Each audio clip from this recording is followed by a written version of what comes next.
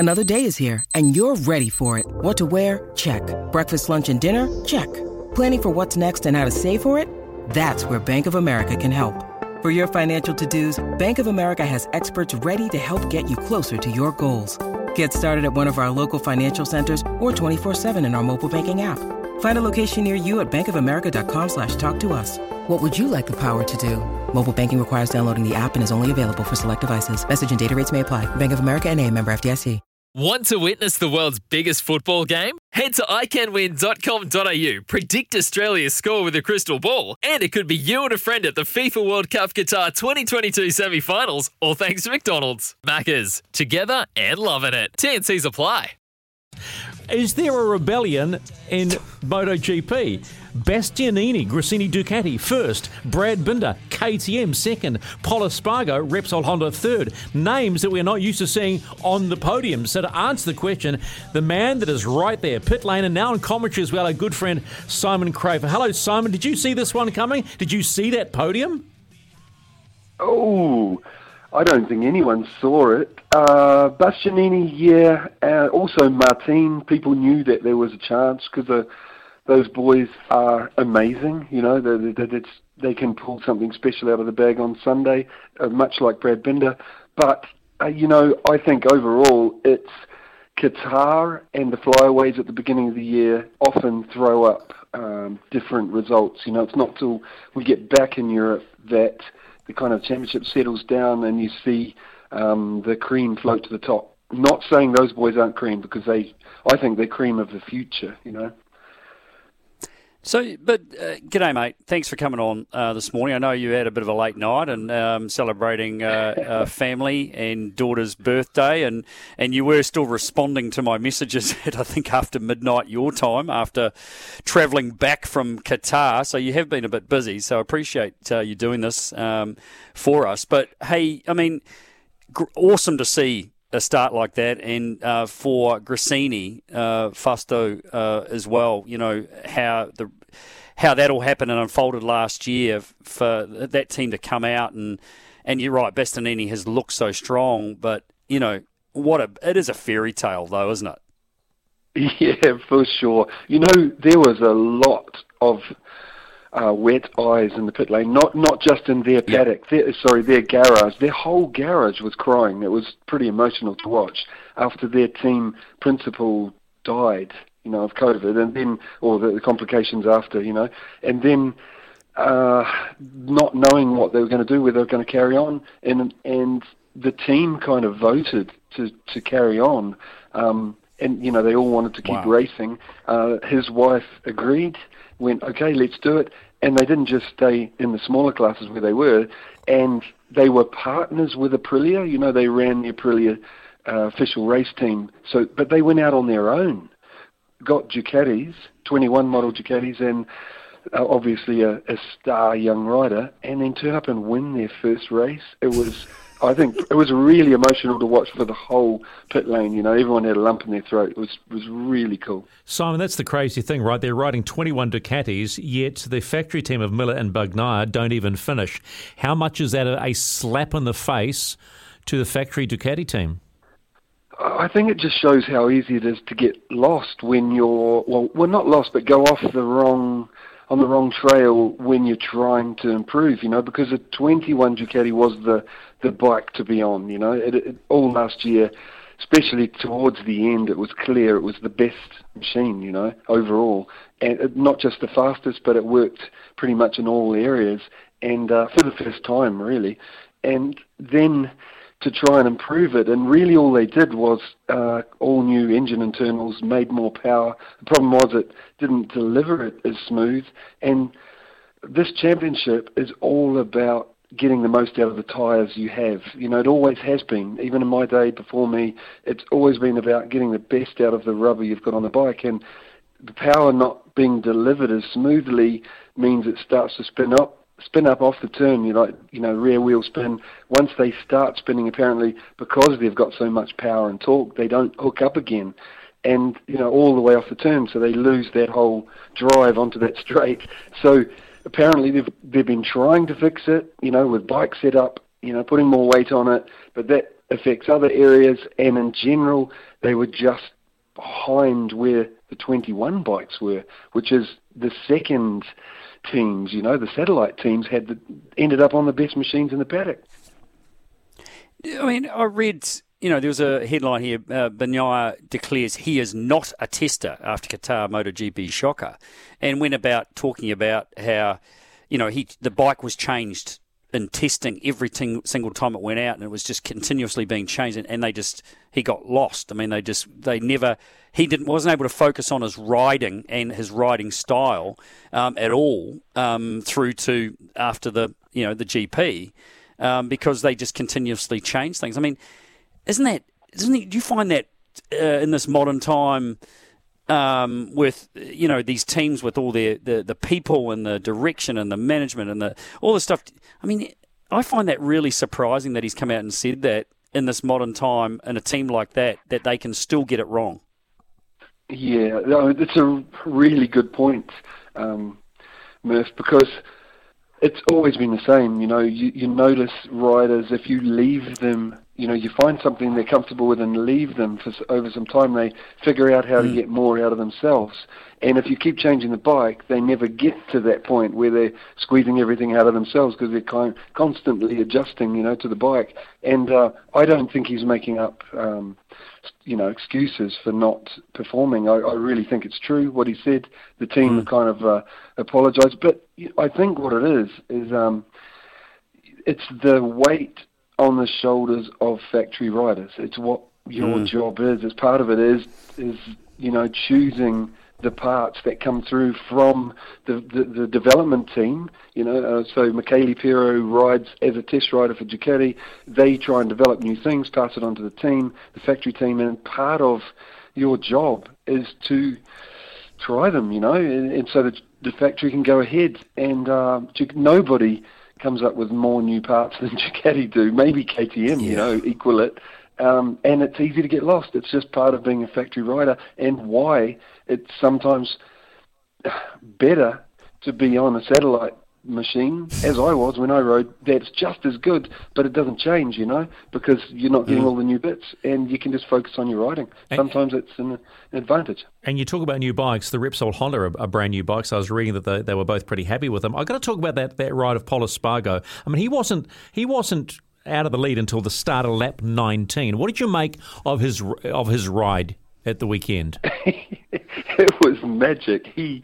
He ran for his life, and I know that feeling when you're in front and you're meant to think about, race strategy and looking after your tyres, but he got out there and he said he felt good and he just ran for his life. And the race time, meaning from start of the race to finish of the race, was 10, 11 seconds faster than last year. Wow. And we're on the same tyres. So, the bikes have improved a little bit, but it was purely down to him stretching the pace the whole way through. There was no kind of lull in the middle where they try to conserve tyres and fuel. He just ran the whole way and everyone had to go with him. So, but he suffered at the end because of it, running out of the amount of fuel you've got left, so you can't have full power. And then the amount of tyres, I think that was the big one also for Marquez. A lot of other riders complained of front tyre running out of grip at the end, but I think nobody predicted the pace like that, and that's why it happened. Yeah, amazing pace. Great to see, albeit there's clearly still work to do, great to see another manufacturer, Suzuki, getting on top of some of this, the horsepower woes that have been plaguing them for quite a while. On the flip side, Yamaha don't seem to have managed to get their M1 sorted out too well. It's incredible to see the pros and cons that are going up and down. The world champion not looking very happy. Yeah, that's really interesting because Suzuki and Yamaha at the end of the year were pretty much in the same boat. They were very similar speed, very similar. Their weaknesses were the same, meaning they're both inlines and not V4s. So four across the chassis, and they were lagging behind the V4s in the fight of the race, so they can if they can keep their corner speed like in qualifying, nobody in front, they're really good because the bikes handle so well. But as soon as they're in a fight with the V4s that are stopping in the middle of the turn, they lose out, and get passed down the straight, and they've got to try and make up on the brakes, overcook their front tyres, and we saw it a lot at the end of last year, or all year, with the Suzukis as well, and the last couple of years, really. So Suzuki have gone and, made a step forward and fixed the problem, with the ride height device. Makes the rear squat lower centre of gravity, get better acceleration, and their engine's better performing. I think they've done something aero-wise as well, because their top speed's better as well, like a good amount. Then Yamaha haven't. It's like Fabio's running the same bike. And I feel really sorry for him, where I think Rins and Mir, they didn't have a good one on Sunday night, but I think I've got a suspicion that's down to fuel, meaning they couldn't run enough power the race to make their guys competitive, and they did have front tyre hassles. All I'm saying, I think watch the Suzukis this year. They're going to really do some good results, and I think fight for the championship, especially with Mir, because he's so clever and consistent, But on the other side, Fabio and all the Yamahas, they're in real trouble because they were already in trouble at the end of last year and only getting the results and winning the championship because of Fabio's brilliance, taking big risks in qualifying to get on the front row or second row, and then running, like I said, getting out front and running so he didn't have to be in the fight. And I don't think they've got the speed now to do that. And one more thing about Fabio is, and I've said it over the weekend, is a rider can only stay professional and keep his focus and head together for so long, getting his butt kicked every weekend when he knows he's good enough to win. I think Fabio's doing a great job right now, being professional and focusing on his job, but eventually I think he's going to blow up because it's so hard to keep getting bad results when you can win, So really sad Yamaha haven't been able to step up because their bike has been awesome for years, and I think now it's just at the end of its time, at the front. Simon, of the 18 bikes that finished, Remy Gardner on debut in the KTM Tech 3 finished 15th. What did you make of that ride in his first big outing?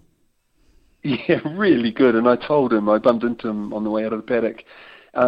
He was not happy at all. He's like, nah. And I said, what, you expected more? And he goes, yeah, like he wanted to be closer. But, I mean, that's only a good thing, isn't it? It'd be a worry if he was jumping up and down like he'd won the championship. He is a clever boy, like a hard worker, methodical, and I'm really pleased to see him come out on top of the rookie pile at the end of the weekend. And he did it with a recently fractured wrist, and I was talking to his mechanics, and they were really happy with his effort and said, and he did that, really suffering, because to ride those things all weekend, it's never really had time to heal properly because he did it right before testing started, and he's had to test and race. So I think great job. And one more thing, the KTM isn't the most refined bike at the moment. It's the newest machine. It isn't the bike to be on, And he has got a second-rate one, and in the satellite team they haven't got the latest bits. I can see haven't got the newest swing arm, for example, that's meant to get more grip. A couple other things, and he does that. It's a really good effort from the Aussie. And key too is you only learn if you stay on the bloody thing, and I can only imagine how difficult that is. So for him, Raul Fernandez and the other rookies, those that stayed on their bikes, I mean that's just an achievement in itself, I would imagine. Murph, you're dead right, because like I said, everybody had tyre issues towards the end of the race because of the pace Spargaro was setting, everyone having to burn them up, and a lot of guys didn't stay on their bikes. Even Pecco Bagnaia, who is he's famous for not making mistakes and being super accurate, bang bang, doing the same thing every lap, and even he made a mistake. A lot of other, I think Marquez, you could see him just trying to stay on the bike and get points, because he didn't have grip. And for rookies to manage that in their debut, they're really impressive. Yeah, so good on them. Huge.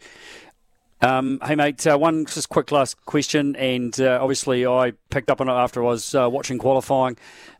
You've had a pay increase or a job change, no. one or the other. I'm not yet. sure which. Bit of a shock. Maybe not the pay increase, but a bit of a job change. Doing the com work in the com box, so you're flicking between pit lane and the com box now, mate. Yeah. Fantastic job, as I told you. I thought it was fantastic hearing you in there, having a rider with that knowledge and the knowledge that you garner from the pit lane in the com box. I hope to see you doing more of that. I think you should actually be doing the races. At the end of last year, when they said, Steve was leaving, he was in the box with Matt, all last year, as you know. When he was leaving, they said, hey, do you want some time in the box, next year? And I said, yeah, okay, but not the race. I'm not ready. I genuinely said that. I don't want to do the race yet. I want to be ready if I ever step into that position. And you need time in the box before you just jump in and jump into the race. So I said I need FP1 and FP3. So they're the morning sessions, and that's when you see the new tech on the bikes. And I want to know that. I want to be there to see what the teams are running. They said that makes sense. And then a few months later, the sheet came out for the year, and they gave me everything else. so FP2, FP4, and Q1, Q2, and all the qualifying, for the other sessions as well. Murph, I was genuinely nervous. I didn't even sleep the night before. I reckon 2 hours, but because just jumping in there, it's easy to make mistakes and get crucified, by everybody. So, but I survived, so I'm really happy about that, and it'll be hopefully less nervous, sleep better on the next one. Simon, we're the lucky ones because we get the joy of your knowledge, and as always, it's such a pleasure to chat. Thanks for doing this again. Somewhere along the season we're going to ring you again, so don't be surprised when you get a text from Earth. But I trust you. The birthday went well, and we shall talk again. Hey, no problem thanks, at all. I don't mind at all. There you go. Go and have your coffee. Good to talk to you.